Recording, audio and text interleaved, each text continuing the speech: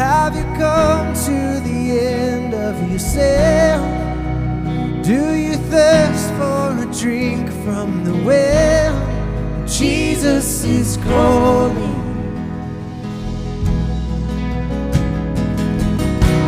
No, come to the altar. The Father's arms are open wide.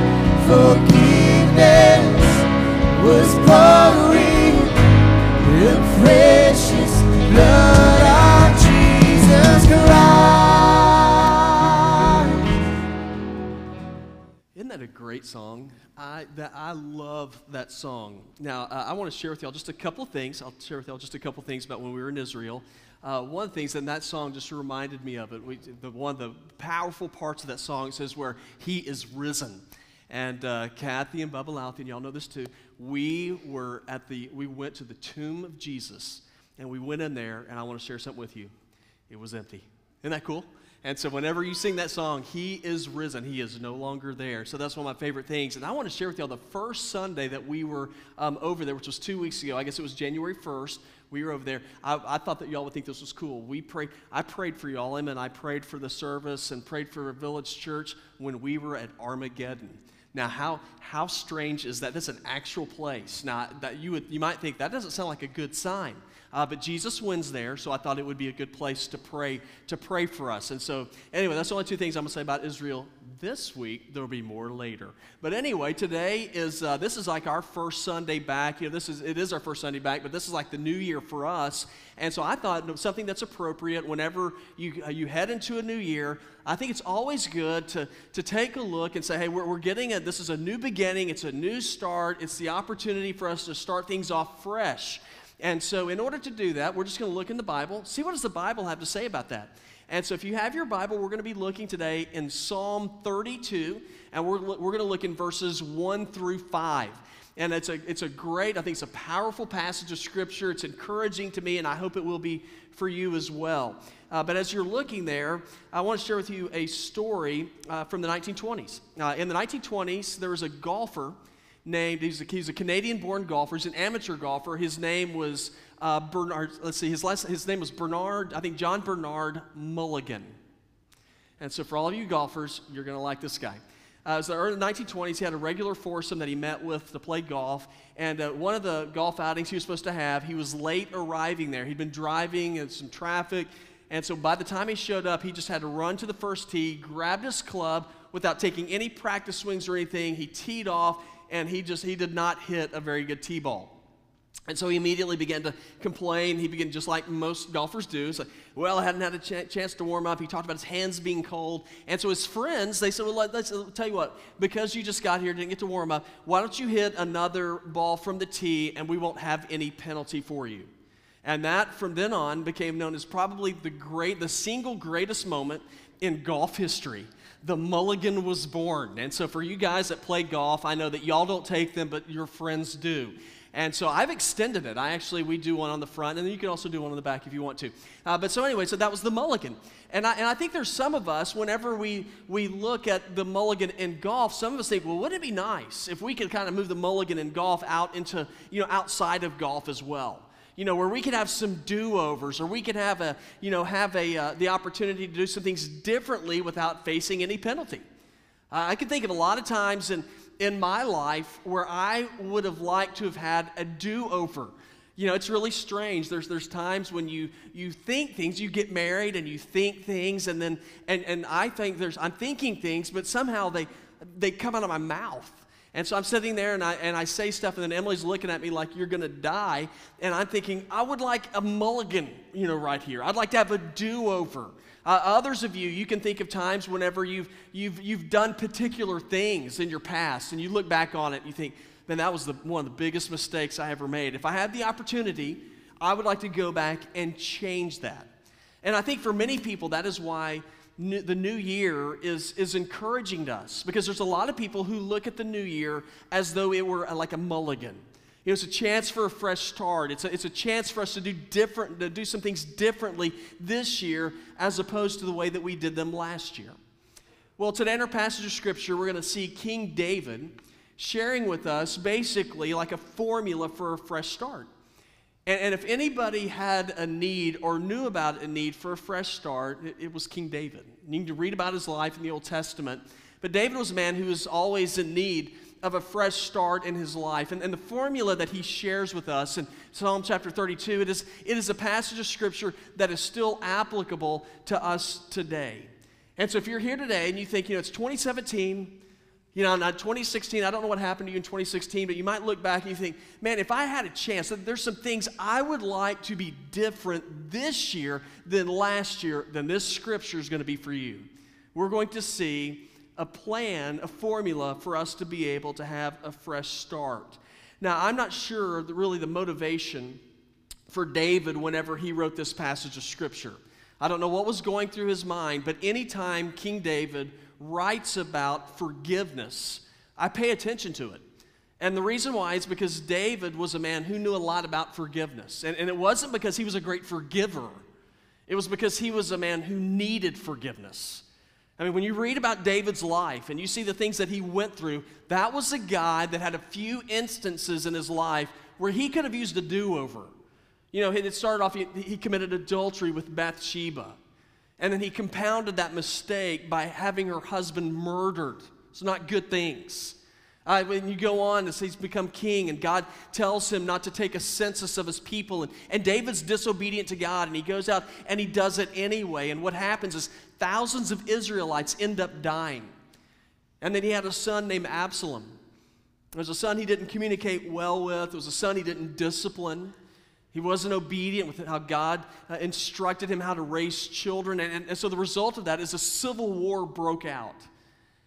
And so I look at David and I think that's a guy who needed some fresh starts in his life. And that's why he wrote about it. He had experience with it. And so today we're just going to take a look at a few parts that make up a formula for a fresh start. And I want to start off with this. If you are in need of a fresh start, like so many of us are, it begins with this. It begins with personal responsibility. A fresh start always begins with personal responsibility. And I want you to look with me in Psalm 32. We're going to start in verse number 3 today. And this is what David wrote. He said, "When I kept silent, my bones became brittle for my groaning all day long. For day and night your hand was heavy on me, and my strength was drained as in the summer heat. Then I acknowledged my sin to you and did not conceal my iniquity. I said, I will confess my transgressions to the Lord, and you took away the guilt of my sin."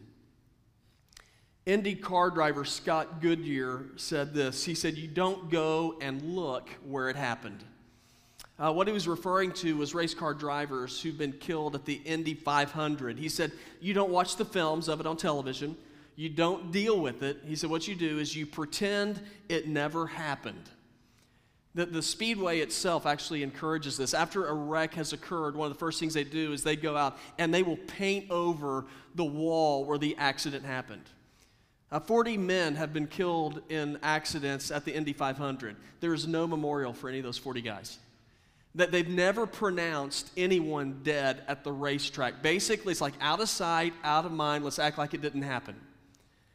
And I think for many people, and myself included, there's times where in life I've had a crash and I've run into a wall, and what I want to do, instead of acknowledging that, I will paint over where the accident happened. I will hide it so that I can continue to live like I want to and live in denial. But we all know before healing can ever take place, we have to move out of that stage of denial and acknowledge our part, acknowledge the fault that we have in life. If I'm a person who struggles with drinking, but I'm never willing to admit it, what's going to happen? I'm going to continue to drink. And I'm going to get worse and worse until I have personal responsibility.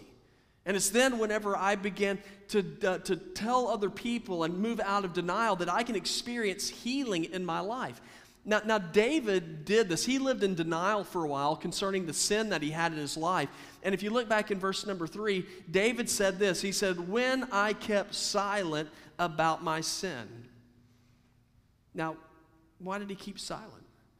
Well, he turned a deaf ear to it. And it's like he ignored it. He's like, if I just ignore it, then maybe it'll go away.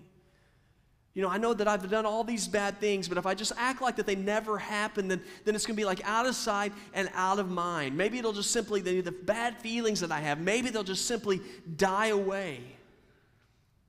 Guys, if we are unwilling to confess and acknowledge sin, then what happens is we'll never experience healing. I talk to a lot of people, and we generally people all have the same desire to end up at a particular destination in life.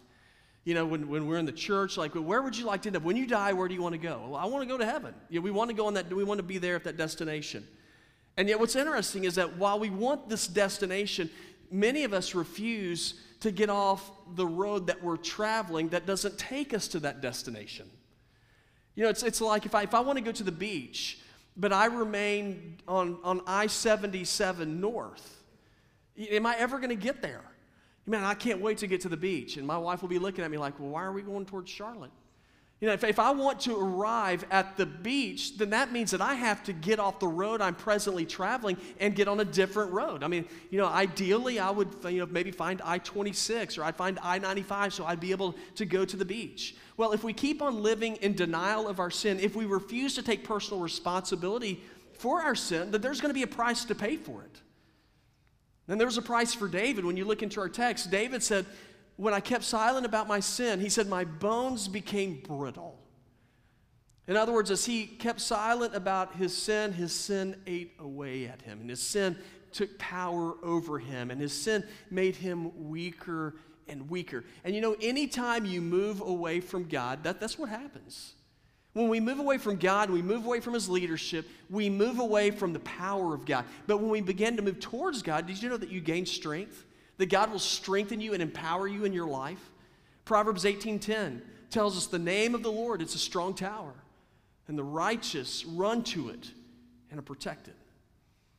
It's a reminder to me that to experience the power of God in my life begins with me acknowledging that I'm on the wrong road. That's what David did. That's finally what David did. He finally acknowledged his sin. He acknowledged his sin with Bathsheba. He didn't try to hide from it. He didn't make excuses for it. He could have made excuses. He could have said, well, yeah, I messed up. But, she was bathing on a roof. How was I not supposed to see that? But that's not what he did. Nathan the prophet came to him and confronted him about his sin. And we're told in 2 Samuel 12:13 that Daniel very simply said this to God. He said, I have sinned against the Lord. And for healing to take place, guys, it's personal responsibility. It's confession. Confession and confessing to God of what we've done, there's something powerful about it. As a matter of fact, we're told how powerful it is in 1 John 1:9. It says, if we confess our sins, He is faithful and just to forgive us our sins and to cleanse us from all unrighteousness. That word confess, it means to say the same thing as. In other words, to call sin the same thing God calls it. What does God call sin? He calls it death. He calls it destructive. He calls it detestable. Now, a lot of times I like to make excuses for sin and say, well, boys will be boys. It's not really that big of a deal. Everybody does it. That's not confession. Confession is what I've done is detestable. What I've done is sinful against God. And when I take that step, it is then the first step to where God will begin the process of giving me a fresh start in life. Now, that's the first part of the formula for a fresh start in life. It's personal responsibility. But here's the second part of the formula for a fresh start. It's having your past erased or erasing the past. Look at verse 1. It says, how happy is the one whose transgression is forgiven, whose sin is covered. I love that verse. It talks about you're going to be happy whenever your transgression is forgiven, whenever your sin is covered. Now, everybody here has baggage. Do you know that? I don't care how good of a person you are. You have baggage. And the Bible points it out. Romans 3:23 says, for all have sinned and fall short of God's glory. Now, we're going to agree with that, right? And we're going to say, yeah, I've done some things that I should have done. I mean, just in general, y'all nod your heads. Yeah, pretty much. We'd agree with that. Okay, we're all going to agree with that. We've all messed up. We've all sinned. Now, I think all of us can accept that. Now, here's where we struggle. that there are consequences that come with sin. Now, I'm willing to admit when I've done wrong, but I'm not really on the bandwagon of saying, and there's consequences that come with that. Yeah, I'm like one of the guys like, hey, I've done wrong, but I shouldn't have to pay a price for it. At least I admitted it. No, that's not what happens. Bible says when we sin, there are consequences that come with it. What are the consequences? They're pretty big. Romans 6:23, the wages of sin is death. Isaiah 59:2, listen to this one. It says, but your iniquities, your sins, have built barriers between you and your God, and your sins have made him hide his face from you so that he does not listen. Now, that doesn't sound fair. That seems pretty severe to me. You say, if I do something wrong and I mess up in life, you're telling me that I will be eternally condemned because of that? Simple answer is yes. Now, I didn't make that up. I'm not the one that came up with the rules. That's just simply what God lets us know. You see, you and I don't get to determine what fair is. Now, I wish I did. When I say something's not fair, it doesn't mean that really it's not fair to me. If I don't get what I want, then that's not fair to me. Now, you and I don't get to determine fairness. God determines fairness. You know what fairness is to God? Justice. Justice. And so what does that mean? It means that when there's sin in our lives, that sin can't be ignored, it has to be dealt with. And there's some of us, and we understand that. We understand that sin can't be ignored, and so where many of us are not able to have a fresh start is because we carry our sin with us.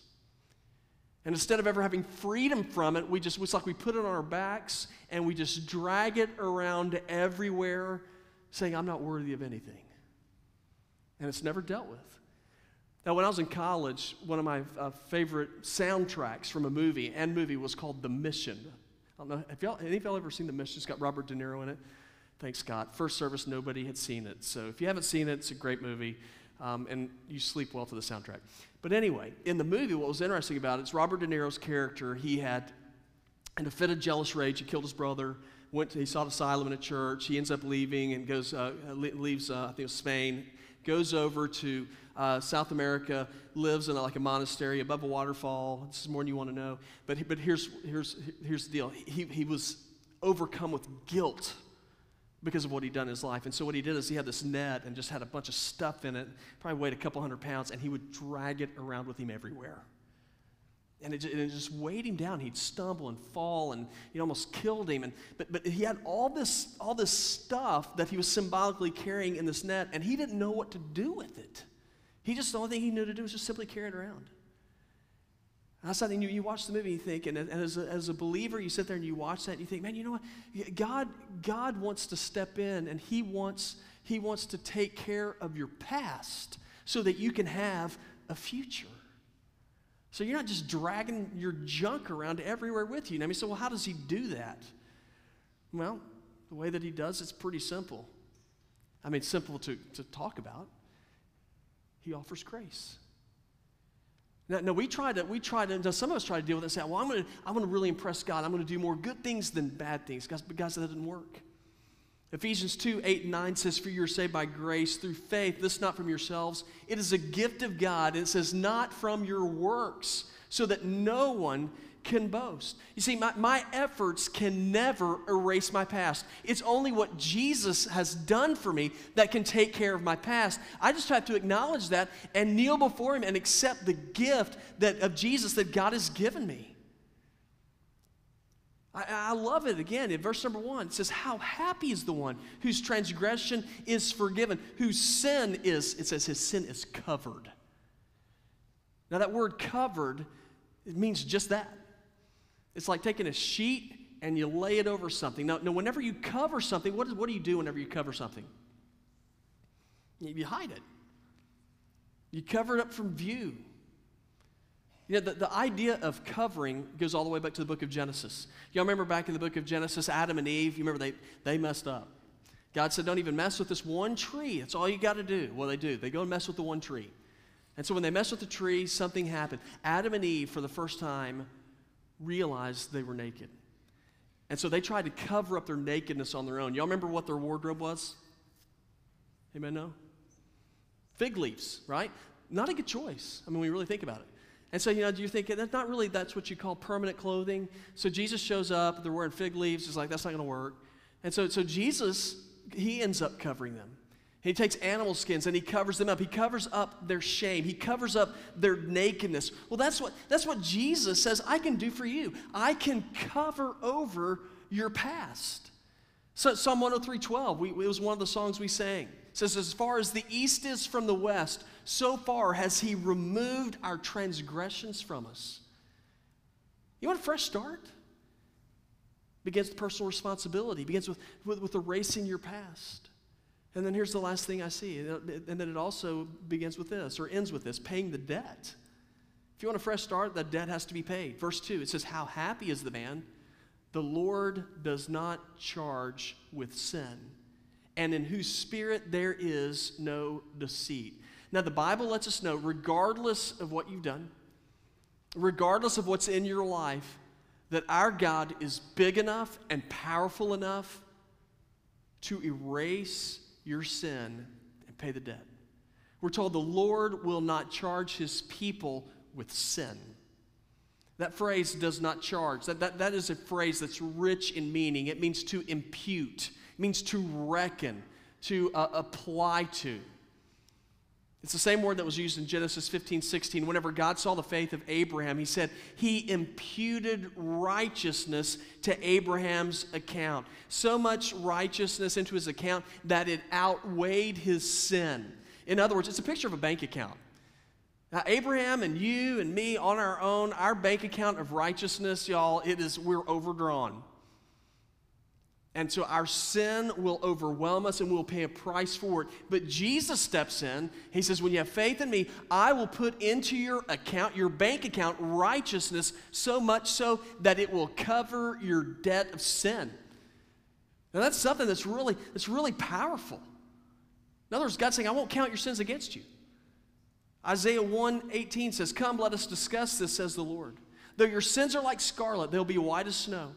Though they are as red as crimson, they will be like wool. Now, our bank account on our own, it's empty. Jesus says, I'll fill it up. And your sin that is red like crimson, so I can make it white as snow. I was thinking about an example for this, and one of the best ones that I could think of was back in 2014. Y'all might remember this. In 2014 in Africa, there was the Ebola outbreak. Y'all remember that was all over the news, and they brought a patient over here, and it was pretty frightening. But there's an interesting part of that story is one of the doctors over there who was treating the Ebola patients was a guy named Dr. Kent Brantley. He worked for Samaritan's Purse, and as he was treating the patients, he ended up contracting the virus himself. And he got in a position where after he got the virus, he was just gravely ill, looked like he was going to die, and they took a last-ditch effort to save his life. They got an experimental drug, and they gave it to him, and something incredible happened. He recovered. So he got better, but there was another doctor that ended up getting the Ebola virus as well, and so they went to Kent Brantley, and they did a blood transfusion. Basically what they did is, for those of you here in the medical field, I'm going to butcher this, but they took his blood and they stuck it in another guy. Okay? So they put it in him. Now why did they do that? Well, here's why. Because he had already overcome the virus. His blood had experienced the disease. His blood was able to overcome the virus. So when they put it in the new guy, they were putting in blood that had already had victory over that disease. Whenever he got that blood, you know what happened to the new guy? He got better. I remember hearing that story and I thought, hey, that's what Jesus did. That's what Jesus did. Now think what Jesus did. The Bible tells us that Jesus went to the cross and he died as a sacrifice for our sins. And his blood was shed for us. And his blood was shed for us because of what Hebrews 9 says. Hebrews 9 tells us there can be no forgiveness without the shedding of blood. And so Jesus shed his blood for us. Now that's powerful in and of itself, but that's not, here's what makes the story powerful. Jesus was a sacrifice to pay for our sin, but then after he died, something rather unusual happened 3 days later. What happened? I told the first service, if nobody answers, I quit today. The resurrection, right? So he got up from the grave. So here's what makes that powerful. Because Jesus rose from the grave, his blood was shed, his blood had victory over sin, which means sin no longer can condemn us for those of us who are in Jesus. So whenever you follow Jesus, his blood is imputed into your life or transfused into your life, which means that sin no longer can kill you because Jesus lives. Now, I don't know of any better story for a fresh start than that one. You want a fresh start? Victory over sin. Listen to this, Romans 10, 8 through 13. This is the message of faith that we proclaim. If you confess with your mouth Jesus is Lord and believe in your heart that God raised him from the dead, you shall be saved. One believes with the heart, resulting in righteousness, and one confesses with the mouth, resulting in salvation. Now, the scripture says, everyone who believes on him will not be put to shame, for there's no distinction between Jew or Greek, since the same Lord of all is rich to all who call on him. For everyone who calls on the name of the Lord will be saved. You want a fresh start? You want things to be different in your life? Only one way it's going to happen. It's Jesus. That's it. It's only Jesus that can pay for your sin. It is only Jesus who has the power to overcome the penalty of sin. And so if we truly want a fresh start, it begins with Jesus. Because he can deal with your past. Because he can pay for your sin. He can erase your debt. But your part is personal responsibility. And acknowledging Jesus, acknowledging your sinfulness, and bowing before him.